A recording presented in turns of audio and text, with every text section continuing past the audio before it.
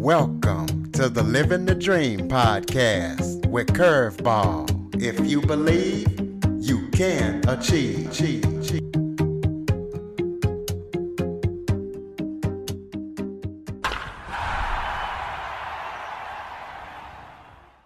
Welcome to the Living the Dream with Curveball podcast, a show where I interview guests that teach, motivate, and inspire. Today, I am joined by special guest, Wendy Cunningham. Wendy is an author, a blogger, as well as a podcaster. Wendy was an atheist until she married her husband, and that started her conversion to the Christian faith. So we're going to be talking to her about her writing and her journey. So Wendy, thank you so much for joining me today. Thanks for having me. Why don't you start off by just telling everybody a little bit about yourself? Sure. Yeah. I live in Middle Tennessee on an 84-acre homestead farm. So a little unusual. We have 3 kids and I homeschool.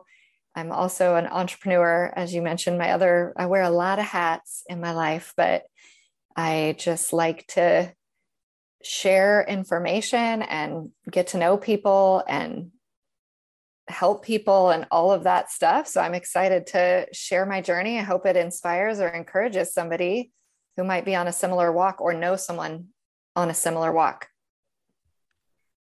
Yeah, so kind of tell us how, first of all, you became an atheist and what was that like and how you converted over to Christianity.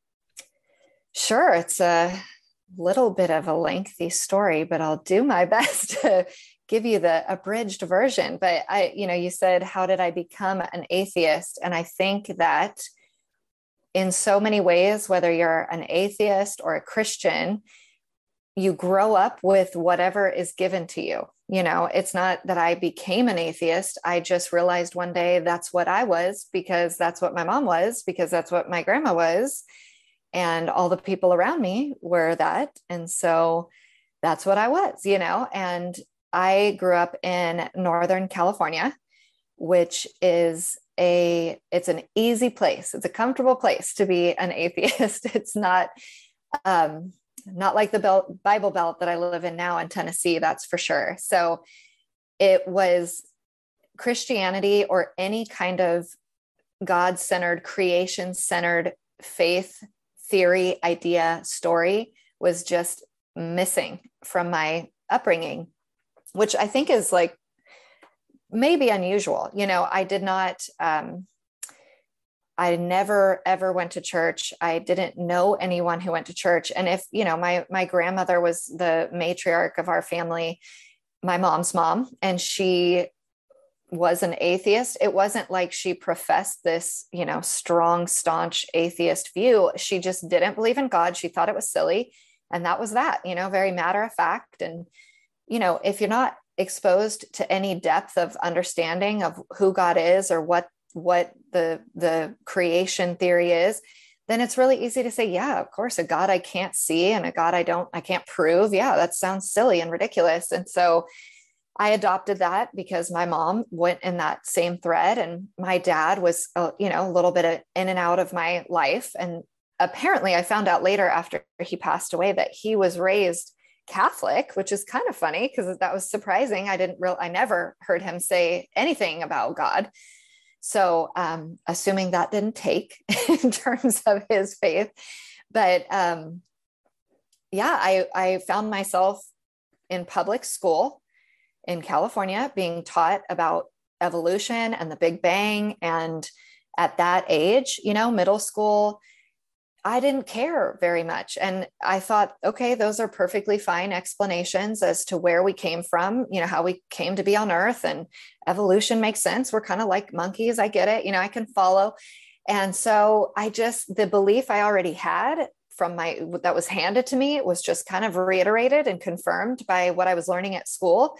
And so then I found myself in my late teens, early 20s, just pretty adamant that this is the way it is. And no one was really challenging that. Like I said, obviously wasn't going to church. I don't even remember a single person who I could have gone to youth group with or anything like that. There just was no church people, if you will, in my life. And so I never encountered that. And if I did, unfortunately, and this is something I still am very aware of now that I am a Christian, it was always negative. So I was an actor for 15 years. And, being in the theater space, you're encountering and in relationship with a lot of people that do a lot of different lifestyles. And I found that there was just a vicious attack from what I viewed as the church on gay people, on, sexuality and all of this. And, I understand and view it very differently now. But at the time, my perception of Christianity and the church was judgment and hatred. It was not love. It was not acceptance. It was not Jesus washes away. It was you're going to hell, And so that only reiterated, I do not want to be a part of that group, even if I understood what the heck they believed. And all of this culminated. And again, to go back to what I said at the beginning, I think it's similar if you're raised in the Christian faith, you might have been just gone to church from the early as you can remember, and your mom and your grandma and everybody believes that. And so you believe that. And I think that's equally as dangerous, even though that's true. Christianity is the truth. I think that's equally as dangerous because you can end up in your late teens and early 20s, like I did, believing something, but having no idea why, having no idea how you actually got there, just finding yourself there. And, Christianity and a relationship with Jesus is just that, a relationship. And it is based on our individual walk, and it is personal and intimate. And I think a lot of Christians now, especially that I live in, kind of Christian culture here in the South, I see that people are the box checkers and they're not the relationship people. So it doesn't really matter what your story is. It's super important to go back and reevaluate. How did I get here? Why do I believe what I believe? And really make it your own. And that journey for me started when I started dating my husband, my now husband, who was a Christian, was very strong in his faith, but he would tell you he wasn't walking in his faith. And by that, I mean, he wasn't going to church. There was nothing truly different about his life and other people's lives. He wasn't set apart or anything that was like really remarkable or noticeable, but he was very, very kind, very, very generous, very not judgmental, and very welcoming. And everybody loved him and he loved everybody. And in that way, he was the first and best example of a Christian I had ever seen. He made me feel, and I was a very broken person by the time I met him. Again, having no value system, rooted in Christianity, just aimlessly blowing around in what the world says my value is. You wind up, especially in the theater world and in Southern California and going off to college and all the things, I found myself just very damaged and broken and lost and just, so suffering. And so he looked at me different than other people. He did not see all that wounding. He did not judge me for the things I had done or the past that I was, trying to shake off. And that was so profound and remarkable. So in those ways, he really was walking out, the love of Jesus and the example of Jesus. But when it came to conversations between he and I about what he believed and what I believed, it's funny looking back because I'm like, it's really remarkable that I doubled down on what I believed because I just there was just no footing. It was a very shallow belief system. But, when he was like, well, this is the truth and this is what I believe. And if we're going to move forward in a relationship, I just need you to know where I'm at. And I just thought it was so absurd and ridiculous. And it was such an affront to me. And I was very, very defensive because I think there's a lot of layers, but a lot of it had to do with, if God is real, why is my life like this? Like, why has all this trauma happened to me, and all of the things. I mean, there's in my walk as a Christian, and as I've talked to people about my conversion from atheism, there really are like 5 main stumbling blocks. Like there's not a lot. All of us, Christian or people converting to Christianity, we have the same questions, the same doubts, the same stumbling blocks. And one of those is, why do bad things happen to good people? And that was most certainly something that I just could not wrap my head around. But he was very gentle and very kind in our conversations about faith. And I was very aggressive and very defensive. And ultimately, he just asked me, and this is the title of my book, he asked me, what if you're wrong? And of course, the easy answer for me would have been, well, what if you're wrong? And, just thrown it back at him. But I really took a moment to go, okay, I understand what you're getting at. There is a risk. You believe that there is an eternal risk to me not getting this right. And, I didn't believe that. I did not believe that I would be going to hell. I didn't believe in hell. And so, but I understood what he was getting at. And I recognized I don't actually know why I believe so firmly what I believe. And I don't really know how I got to this belief, why don't I believe in God? Where did that come from? And I started to evaluate all the things I've just told you. Well, because my grandma and my mom and my peers and school told me. And so it was very quick, a quick revelation for me to go, okay, these are silly reasons for me to be so rooted in a faith when I have never even tried to understand what a faith in God is, or what are the evidences of God, or, who's Jesus and how does he fit into the picture? And so my husband was very gentle in helping me navigate some of those conversations, but it was not an overnight conversion by any stretch. Honestly, it was years, lots of conversations. I'm using air quotes because they were more along the lines of maybe arguments, really from my side, not necessarily from his, but it was a journey. And in evangelism, I think we have to realize that there is so much that has to be torn down and sifted through and then put back together for you to go from where I was to where Jesus is. Just everything I thought, just belief structure, all the paradigms, like at that point, when I was getting married to my husband, my grandmother, who was our matriarch, had passed away. So what does that mean for my grandma? All of these things it is hard. It is hard to navigate those thoughts, just even in a reflection place, not even in a conversation place.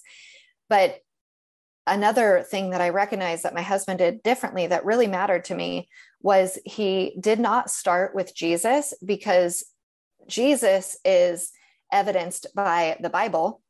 And if I don't believe in God, I certainly don't believe in the Bible, or that the Bible has any authority. And if Jesus comes from the Bible, I don't believe in Jesus, so it was like, that's not a good place to start, because I can't even go with you on this premise yet. So he really started with, could you have been created at all? Not by God, but just, could you have been created, as opposed to just poofed into thin air from the Big Bang? And so that's kind of where the beginning of the rebuilding was for me, was thinking about that and going down the journey of, okay, let me really consider what it would be like to, be created by an intelligent being versus like random rocks collided and, made a explosion, which one is more likely? Both sound ridiculous when I really went back and looked at them. And so, it was a lot of that, just those basic questions of, could I have been created? And if I could have, what does that mean about who God is? And what does that mean if bad things have happened to me? What does that mean about God? What does that mean about me? And moving forward, and then eventually getting to, okay, now I'm ready to look in the Bible and understand this piece of the puzzle. And then after that, okay, now I'm ready to understand Jesus and this piece of the puzzle. So it's not all at once. It is, or at least it was for me, very much a process, very much a journey. But this is really what it comes down to. My husband knew that, and I remember this every time I have one of these conversations with someone who's either struggling with faith or doesn't believe at all. My husband knew that there is a absolute truth. It exists. God is either real or he isn't real. And there is an answer to that question. It is absolute. And if I am truly searching for the answer to that question, I'm not searching to be right. And he knew, obviously, I had pride and ego tied into this, and I did want to be right. I did want to be correct about my beliefs. But more than that, I wanted to know the truth. And he saw that in me.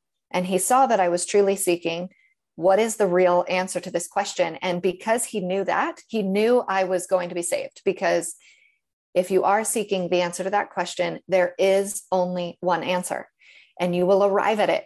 And our job as Christians is to send people on that search. It is not to connect all the dots. It is not to present a indisputable case about the realness of God and how Jesus is great and all the things.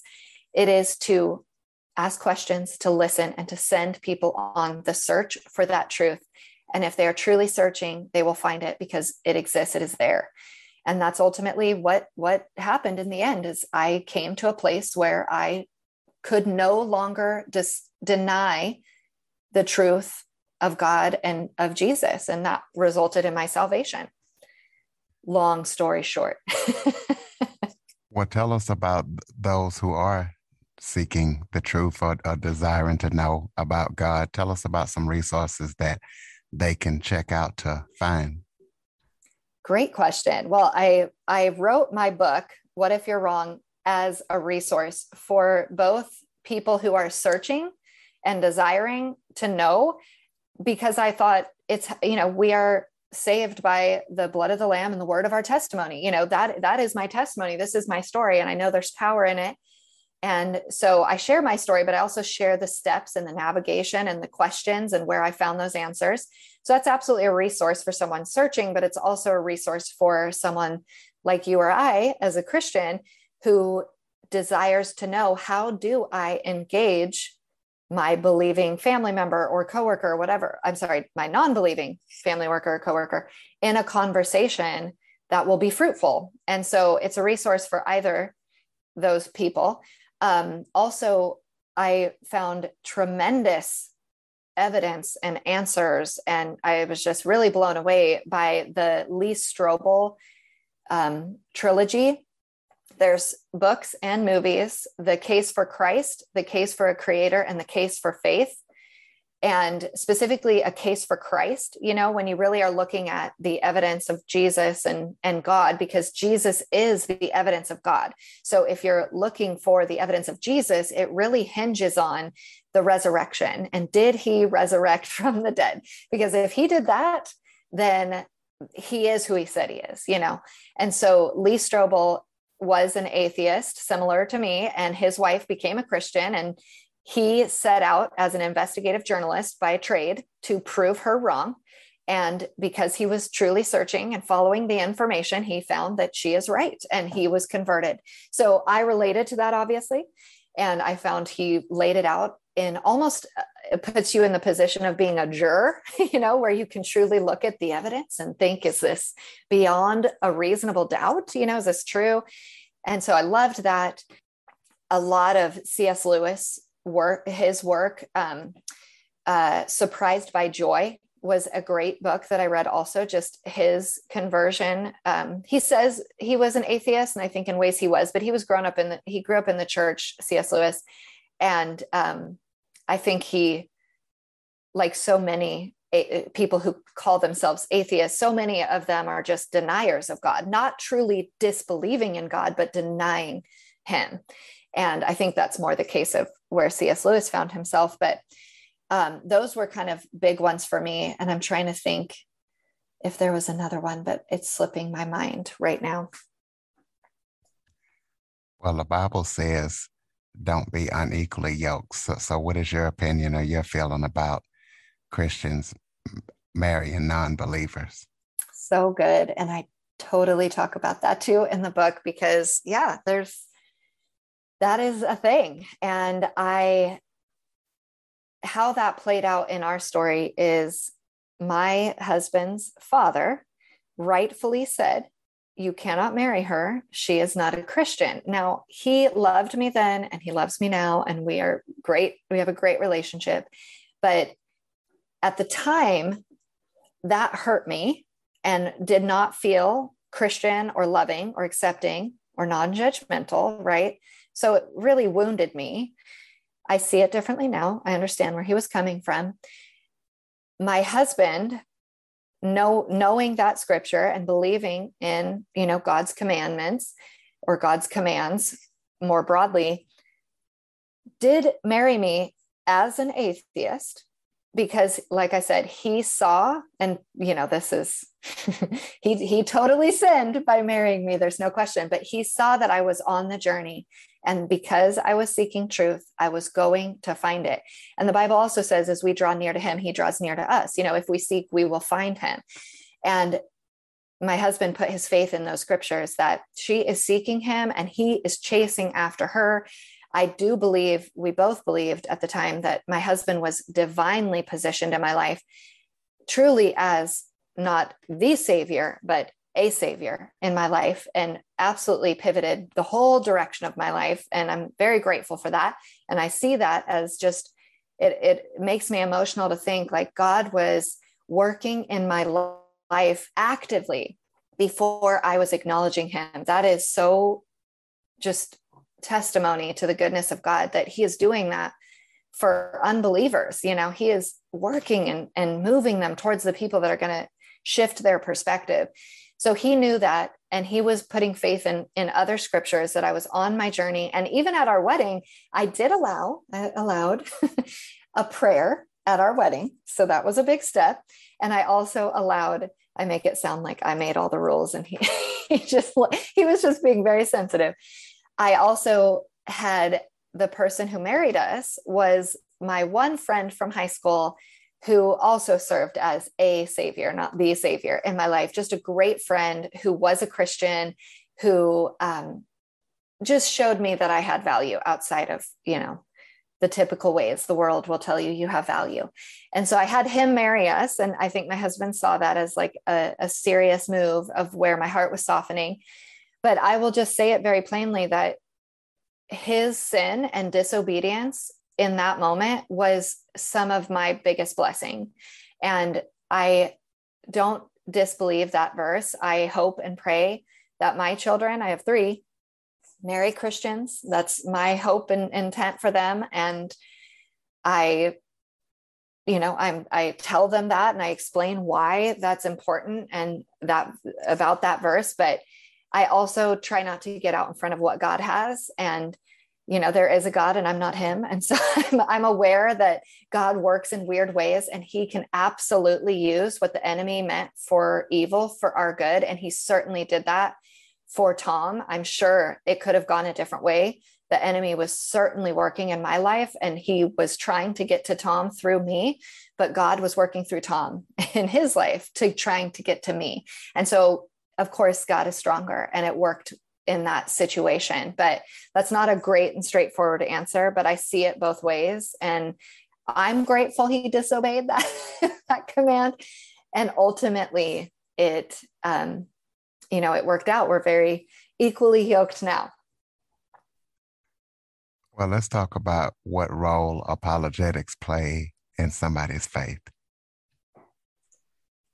Gosh, I would like to say it should play a huge role. I don't know that it does play a huge role in everyone's faith. Actually, as I was writing the book, I was in a writer's group with 3 other Christians, and, we would submit, and they would edit my work, and we would talk about it. And these 3 Christians, well, 2 of the 3 had always been believers. They had been raised in the church, and I was posing questions and giving evidence in my book that they had never thought of, and so as lifelong Christians, they were just looking through these lenses for the first time. And I found that really remarkable. I'm like, you've never looked for the answer to that question. You've never thought about that question or that scenario and how you would explain that.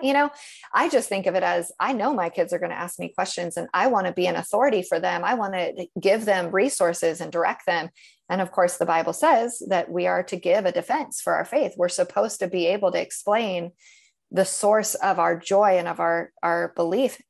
And so it has absolutely been a big part of my journey. And I didn't even know that's what it was called until later, apologetics. But that's what I was doing. I was looking for the science of it, or I was looking for the logical explanation of it. I was reading, I love Ken Ham. He's an apologetic author. He has homeschool curriculum. I'm a homeschool mom. So he did the Ark in Kentucky. There's like a full life-sized Ark, and it's tremendous. And he orchestrated all that. So he has been a great resource also for just apologetic books and research and videos. And I've heard him speak a couple of times. But it should absolutely play a role, because we should be able to, we're not going to open our mouth and share Jesus with people if we're not confident. And I think that's what happens, is we don't know the answers. And so we don't want to be asked the questions. And so we don't go into the conversation. We might be more willing to invite someone to church so that the pastor can do the teaching and they can do all the, giving of the information. But there's a lot of people, myself included, who would have never walked in the doors of a church. I was never going to get the message from that platform. I needed it to come from a one-to-one intimate conversation where I had the room and the space to ask questions, to be defensive, to push back. I needed that. That's what was, otherwise I was just defensive and I would just write it off. I wouldn't even engage in the conversation. So we will be more effective at sharing our faith and the love of Jesus when we are super confident, and it will increase your own level of faith in how good God is. And when hardship comes in our lives, because it does, and it will, your faith is anchored more and more. The more you dig in, the more you read the word, the more you understand the history of these books. And, I went on a deep dive of how historically accurate is the Bible? Like, where does this even come from? Because so much of this, like, we just believe. And it's like, if you actually read the Bible, so much is like, this is crazy. These are a lot of laws, or the Old Testament is just, there's so many stories that you're like, is that even like possible? And so understanding the history behind the Bible and how authenticated it is. And again, Lee Strobel shed a lot of light on that for me in his research and his books. But that was super important in strengthening my faith. And I do feel very grateful to have come to faith as an adult because of apologetics, and because I had to go so deep and understand things. There was no childlike faith with me at the beginning at all. I was not just accepting it by any stretch. I needed to have as many answers to as many questions and all the dots connected as much as I possibly could before I was willing to take a step, because so much was on the line. I was coming from an entire family of atheists who I knew, if I step across this line, if I believe, that does nothing for my mom, my sister, my cousins, my aunts, my grandma, my dad who's passed away, like nothing. And that is hard. And so I had to be just absolutely convinced that this was the truth, and because of that utter conviction that I had then, and that has only grown now, it has led to salvation in my family, not completely, but certainly more than I could have ever imagined, because I can't be shaken. I know what I know, and I can explain it, and I can show you, and I could point to it, and it excites me. And so again, I'm very lengthy and wordy on my responses to you tonight. Oh, well, the responses are definitely great.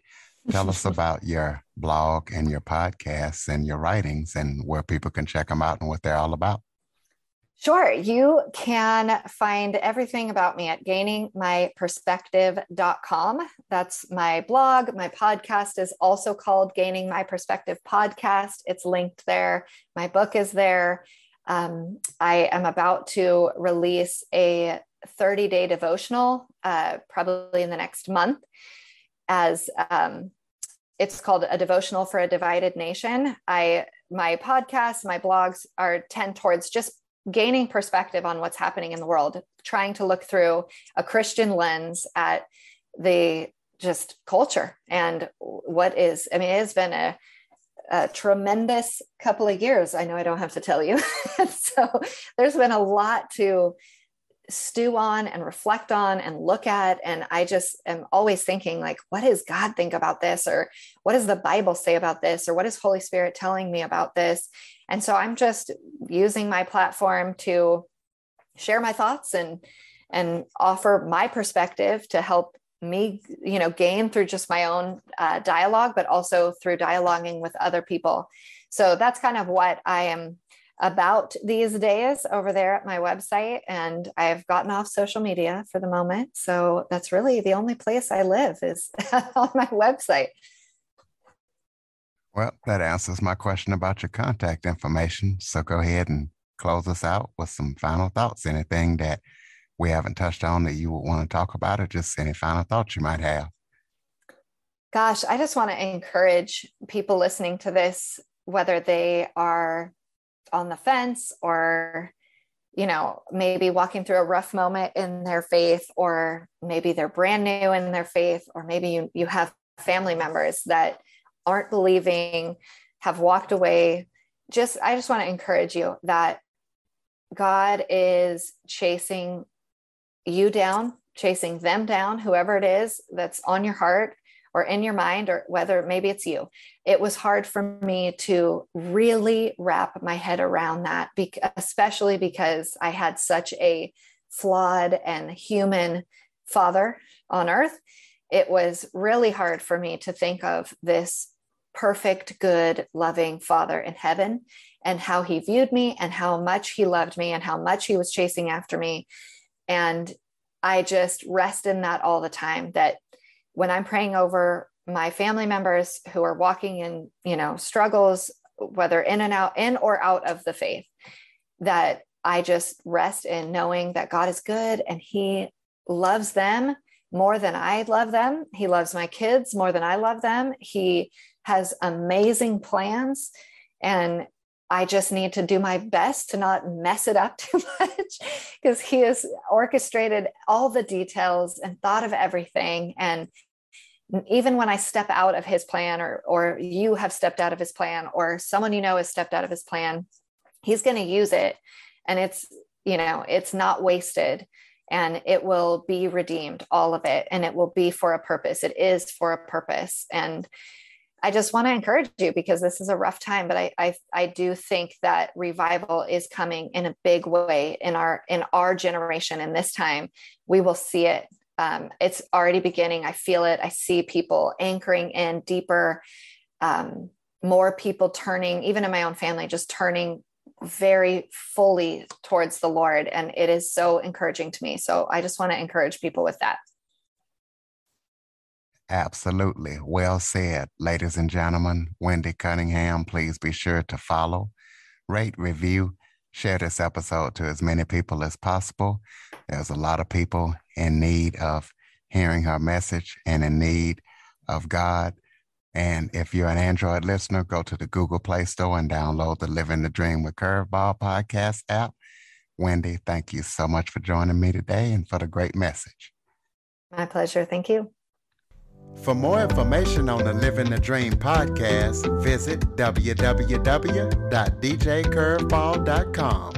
Until next time, stay focused on living the dream.